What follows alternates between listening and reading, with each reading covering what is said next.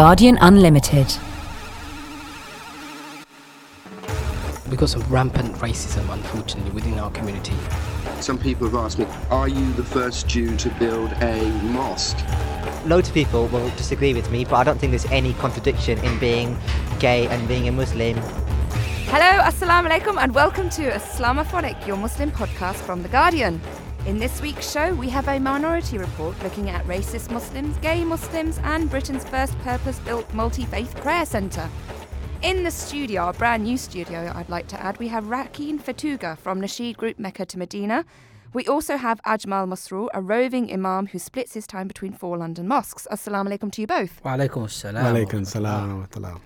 Now, last week, our studio guests, Farina Alam and Abdul Rahman Malik, discussed Muslim Britain's blind spots when it comes to supporting causes abroad. Well, we're pushing the envelope and exploring prejudice at home. David Dean spoke to a young lady, a Somali Muslim who experienced racist bullying at the hands of South Asian Muslims. We started a school where there was no other Somali students. They were like Asian, Bengali populated students over there. When we first started, they thought we were Asians, and the first question they will ask you is like, are you Bengali or Pakistani? Then when they realized, they kind of started being really rude and racist toward me. They would use the F word, F word Somalian. They were Muslim students, and the thing is, there were other Asian students who actually helped me. They kind of like bullied them as well, and they didn't want anyone to be associated with me. I wasn't a white person, or I wasn't Asian, so maybe that led to the racism. It was really hard, to be honest with you. It was really hard. Because our religion treat people nicely and in a good way.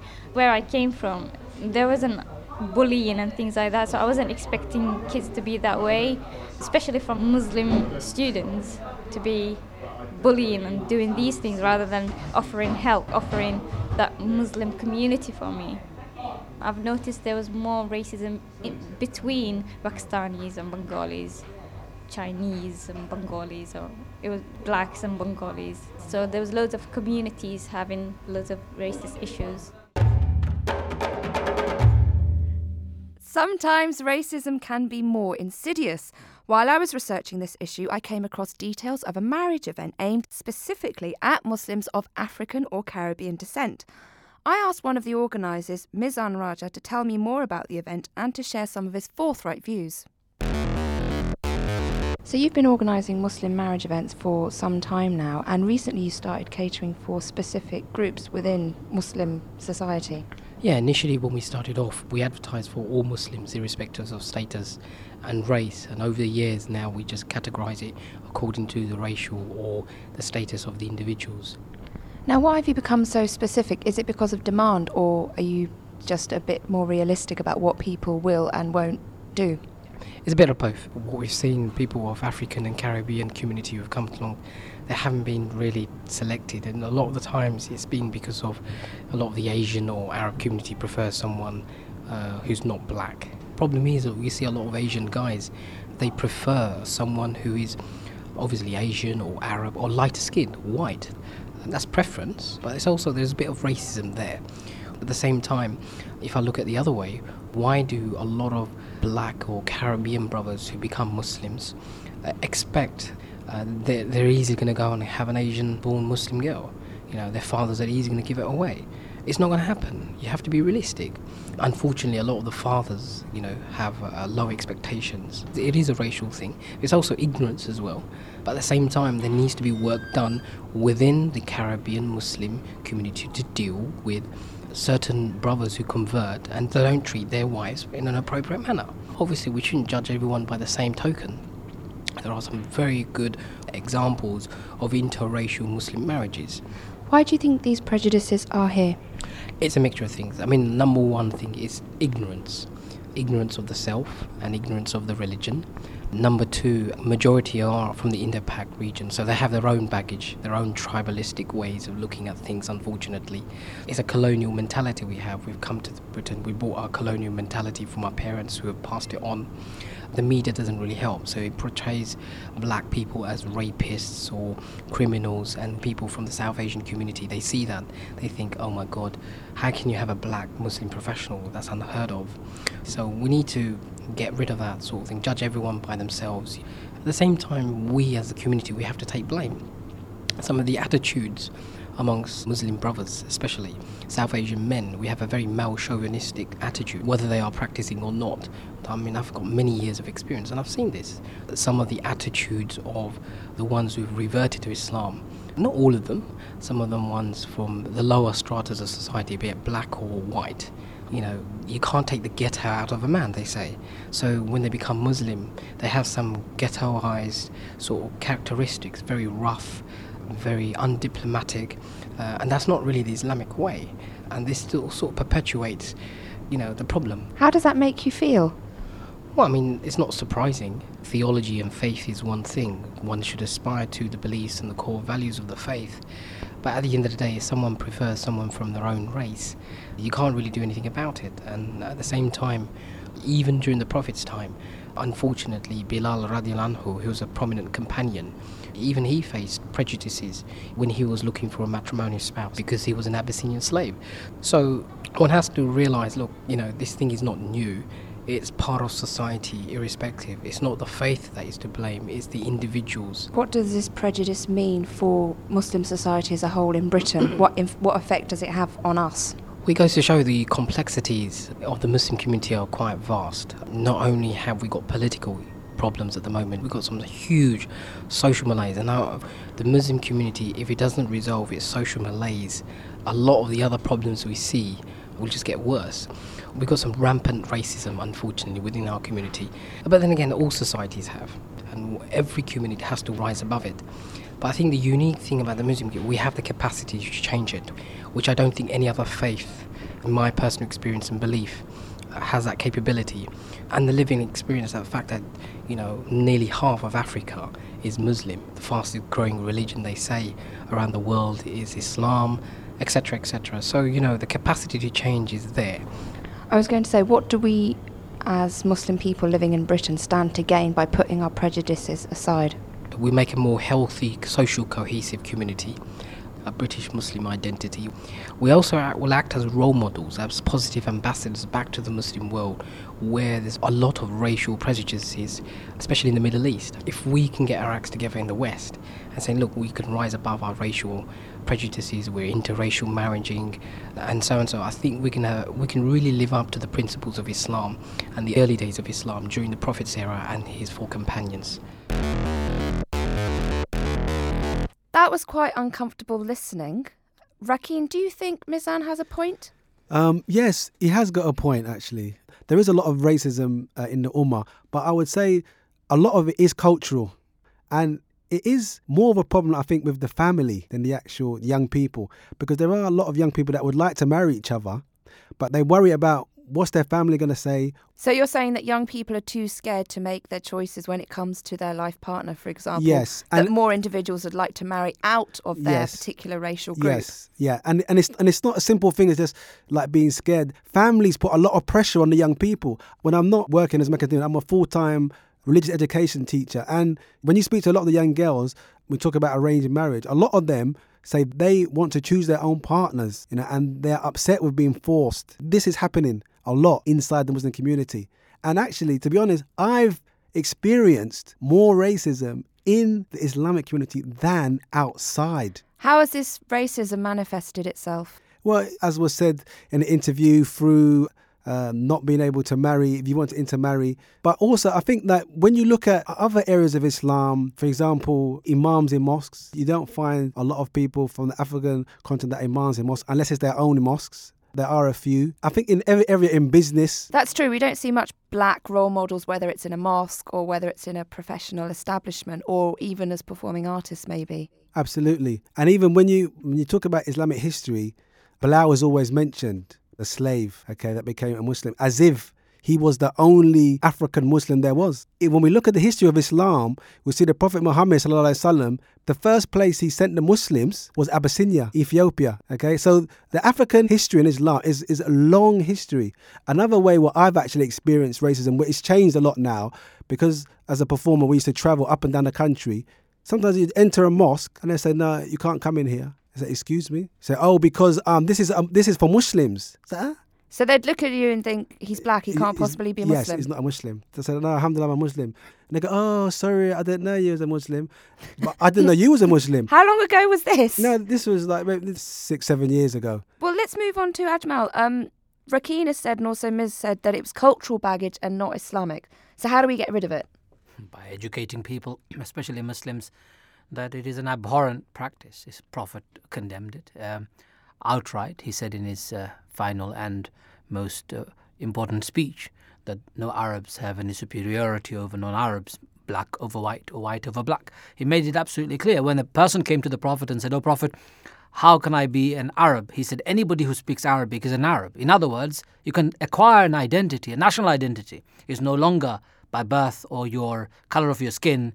So I think within Islamic teaching there is sufficient ingrained knowledge that we could shed this malice that we see unfortunately blighting our community. I have faced it myself. A young man came to me and he said, one elderly gentleman's daughter, I'm interested in getting married and he's not going to allow me to do so. Why not? Because I'm from Africa and he's from Bangladesh. So I went to see the old man and I said to him, "Uncle, why aren't you allowing this man to get married to your daughter? He's a very good boy. You seem like a nice man." He goes, "Because he's black." I said to him, "Uncle, have you looked at the mirror? You're Bangladeshi. You're dark. Yeah. You're not white. You're black." I mean, this is how stupid some of their shallow argument is. For God's sake, I have got an interracial marriage myself. I'm married to a Hungarian lady. That's pretty radical. I haven't heard that one before. My parents are Bangladeshi. I've lived all my life in this country. We have a beautiful daughter. Prophet ﷺ himself said, "Marry far apart." So the only way to do it is education, and the other is by action. And the biggest action is interracial marriage. My mum wouldn't let me marry a black man. There you go. I've said my piece. Rakeen, what does this mean for the Ummah, the idea that we're part of a community of believers when quite clearly we're not? Well, to be honest, it's quite worrying.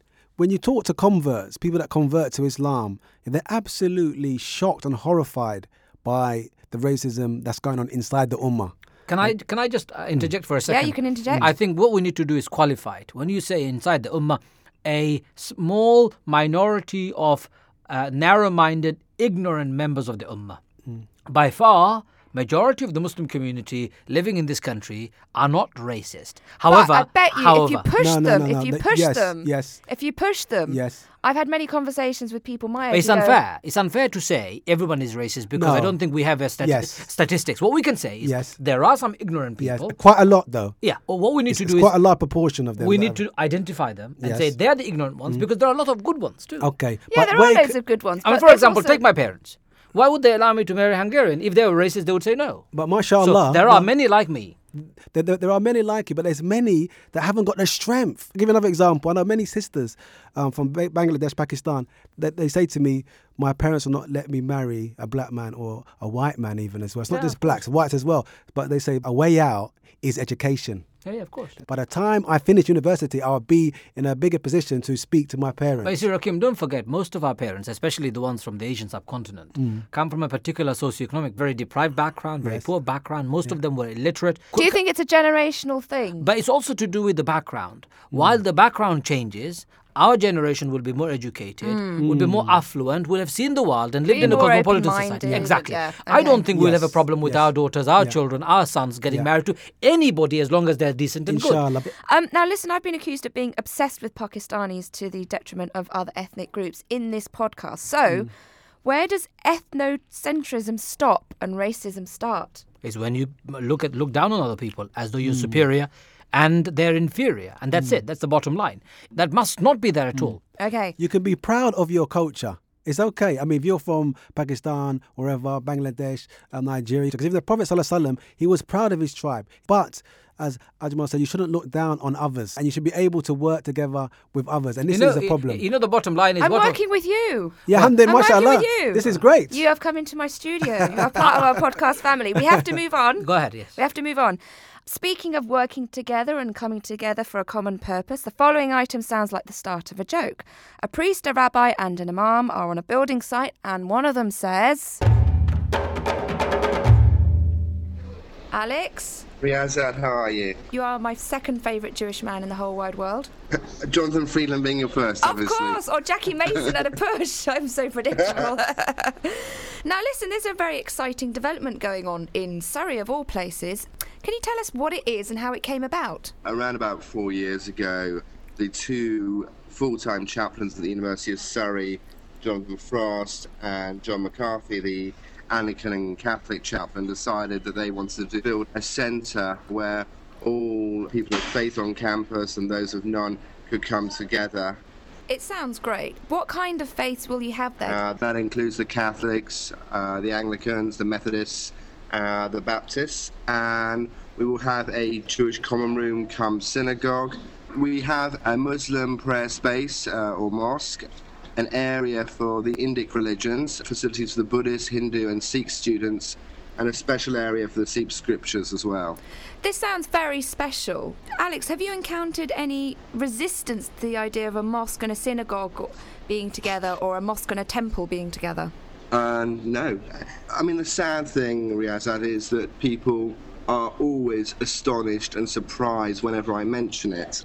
It's considered so abnormal. But on the whole, most people, and I haven't had any resistance, most people welcome the idea that Jews and Muslims and Christians are trying to live together and respect each other under one roof. I have to say that some people have asked me, are you the first Jew to build a mosque in Britain? And I'm saying, no, I'm not. The first mosque built by a Jew in Britain is the oldest mosque in Britain. It's 4 miles down the road from the current site of the Multi-Faith Centre, which is Woking Mosque, built by quite apparently an eccentric Hungarian Jewish professor who had spent 20 years in India and for whatever reason decided to build Woking Mosque. Muslim faith, Jewish money, can't go wrong.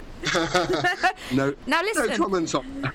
If we're talking about dividing up territories, who gets the bigger space? Well, that's not all that important, but the largest room is the mosque. Yay! Hey, result!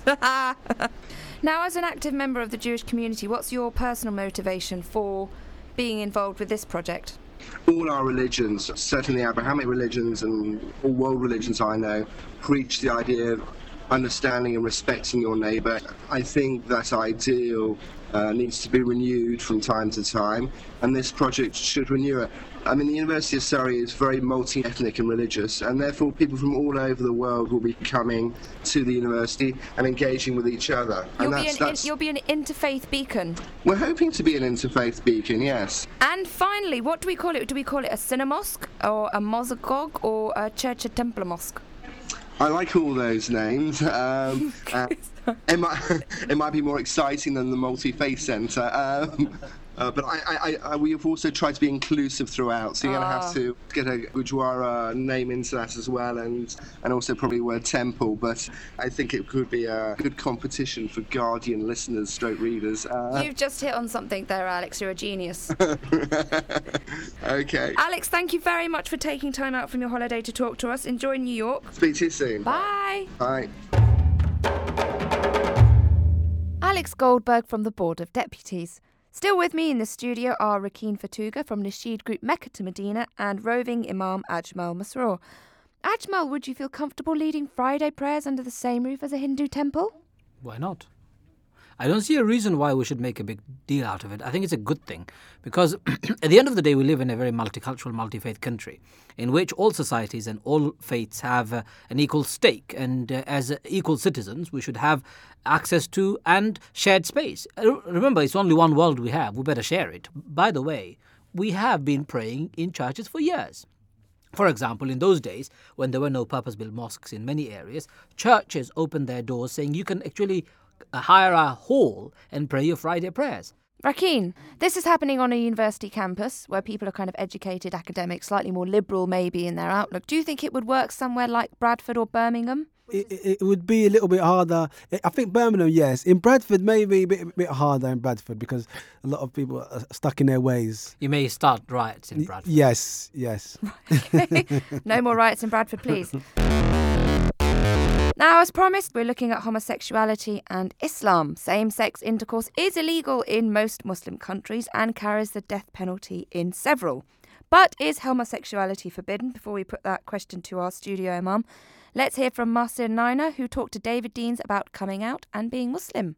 I came out to a lot of my friends when I was at college, who were all very accepting. However, when it came to family, I think they're still kind of in denial. Whenever I raise the issue, they just don't want to talk about it. It seems to be more an issue of them being scared of what will the rest of society think. If I do get the chance to pray 5 times a day, I do. I consider myself quite religious. I try to follow the Islamic teachings as far as I can do. But loads of people will disagree with me, but I don't think there's any contradiction in being gay and being a Muslim. Because at the end of the day, when I read the Quran, there's nothing that specifically refers to homosexuality at all. The only thing that comes close is the story of Prophet Lut. And in the scriptures, the specific word they use is fahisha, which just refers to any immoral act, not necessarily homosexuality, but some people just associate that with homosexuality. So as far as I'm concerned, there's no contradiction whatsoever. For example, when I was at university, I came out with one of my very religious friends who's always wearing a hijab, and when some other Muslims went up to her and questioned her, why is she being friends with a homosexual, she said, according to her interpretation of the teachings, she does consider homosexuality a sin. But she also considers it a sin not to cover her hair. That doesn't mean every time she goes out she's going to discriminate against any other woman just because she doesn't wear the hijab. I also think you can actually consider homosexuality to be a sin, but that doesn't mean you have to go around discriminating against everyone. Any religion is based on tolerance and love. I have had loads of support from loads of my friends. However, the stuff that sticks in my mind is where I haven't had any support. I remember being on this anti-war demonstration in Manchester when a group of youths did come and approach me because I was wearing a t-shirt that said Queers for Palestine on the back.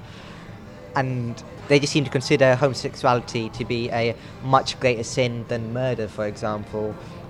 Being a Muslim, the Ummah is very, very important to you. So every time I come across a Muslim who has the attitude, it does really shock me. Ajmal, is homosexuality forbidden in Islam? Any sex outside marriage is forbidden in Islam. You have only one way of having sexual intercourse. And that's within a marriage? Within a marriage. And you have to be married to the person you're having sex with? Yes, but in Islam, marriage is only defined as between man and woman. Right. So therefore, I'm afraid there is no room for any other means kind of sex. Sexual intercourse except between men and women. That's one, and that's the principle of Islam. Second thing, this gentleman talking about the verse of the Quran, let me put it to him, he's rather misconstruing the verse itself. If you go by the text of the Quran, you should know the whole text. The verse itself is a whole story about Sodom and Gomorrah. In the Quran, God is clearly talking about homosexuality. And he says, Lut says, and I worry, why do you prefer men over women? In fact, he says, why do you not leave my guests alone? And you can even have my daughters if you wish. So if you So it's better to have sex with young girls than men? No. Okay. They're marriageable, Okay. marriageable girls. Right, okay. What he's saying here, according to the story, God says, anybody who indulges in homosexual act are surely a big transgressor. He's also acknowledged in his own statement that homosexuality is a sin, just like other sins. Drinking is a sin. Gambling is a sin. Is homosexuality more of a sin or less of a sin than drinking alcohol? It's up to God. I don't know. Okay. But the answer is it's a sin. So in Islam, as a Muslim, we are not allowed to knowingly continue sinning.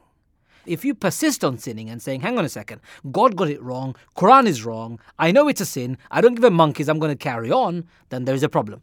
That does not take you out of Islam. You still remain a Muslim, but you're a sinful Muslim. I see. In Islam, so this guy has misinterpreted this particular passage. You're saying that he's looked at it in isolation and hasn't looked at the whole story. I looked at the whole story. And doesn't understand the principle of marriage and sex in Islam.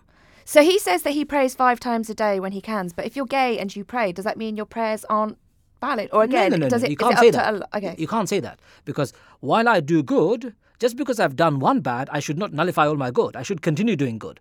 If I also stop praying, then I'm sinning twice. Okay. So your advice to this guy would be continue attempting to pray 5 times a day. Do all the good deeds that you're doing. But just don't do the bad stuff. Which is, in Islam, very clear, you cannot have sex outside marriage. I'm sorry, whether you are, of any persuasion. Rakeen, I'm going to bring you in here. Why are there such strong feelings about homosexuality within Muslim communities? He said the C word, culture.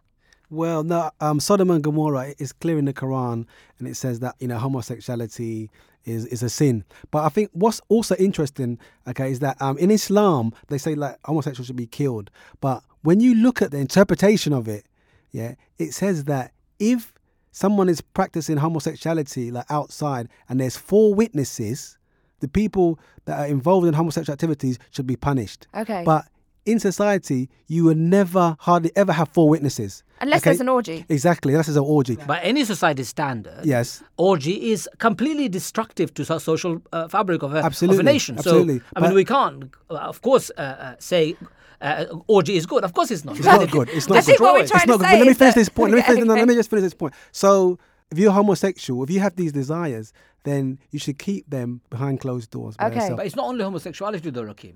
Yes. Sexuality, full stop, is a private matter. Yes, what I do with my wife yes. behind the closed doors is no one else's business. Yes, absolutely. Why should others know? Yeah. There is a saying of the Prophet where the Prophet says, do you not find that so vile that you would sleep with your wife the night before, and yet you would come and brag about what you did last night? Yes. There are people among our crowds, amongst my companions, who do that. So you're saying that sexuality is a private matter, people shouldn't talk about it.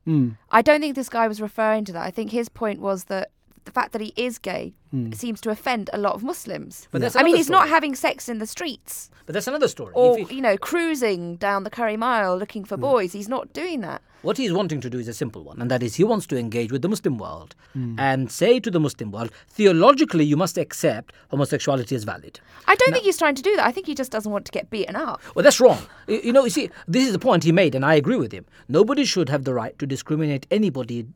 Full stop. This is Islamic. That discrimination is not allowed. Physical violence on anybody, of course, is not allowed. Those are criminal activities that should be condemned. What I'm saying is something separate. I'm saying while he as a human being must have his rights, what we don't want to see, and this is something theological, if the whole world was to vote tomorrow saying we will endorse homosexuality, I'm afraid Quran will be unwilling to change its view. It's not allowed, full stop. Sorry about that. You don't like it for Islam, this is Islam. You don't have to come to it. But what about if you are gay and you're Muslim? In Islam, they believe that the homosexuality is a desire. It's a desire. It's a desire that can be cured. It can be cured, or it doesn't mean, it doesn't mean you need to act on it. Okay. For example, you could be a male who's married. You'll find a lot of women attractive. It doesn't mean you need to act. But what about his point about culture, though? He thinks it's a cultural thing. No, it's not. This is Islam. This is Sharia. This is Islamic law. It's there. Homosexuality is wrong. And what's quite interesting, I add that where in other religions like Christianity, whatever, as Adam was saying, like sometimes you will go on with what society wants. So as society is becoming more, open to it, then Christianity will adopt, and they want Islam to become like that, but it can't.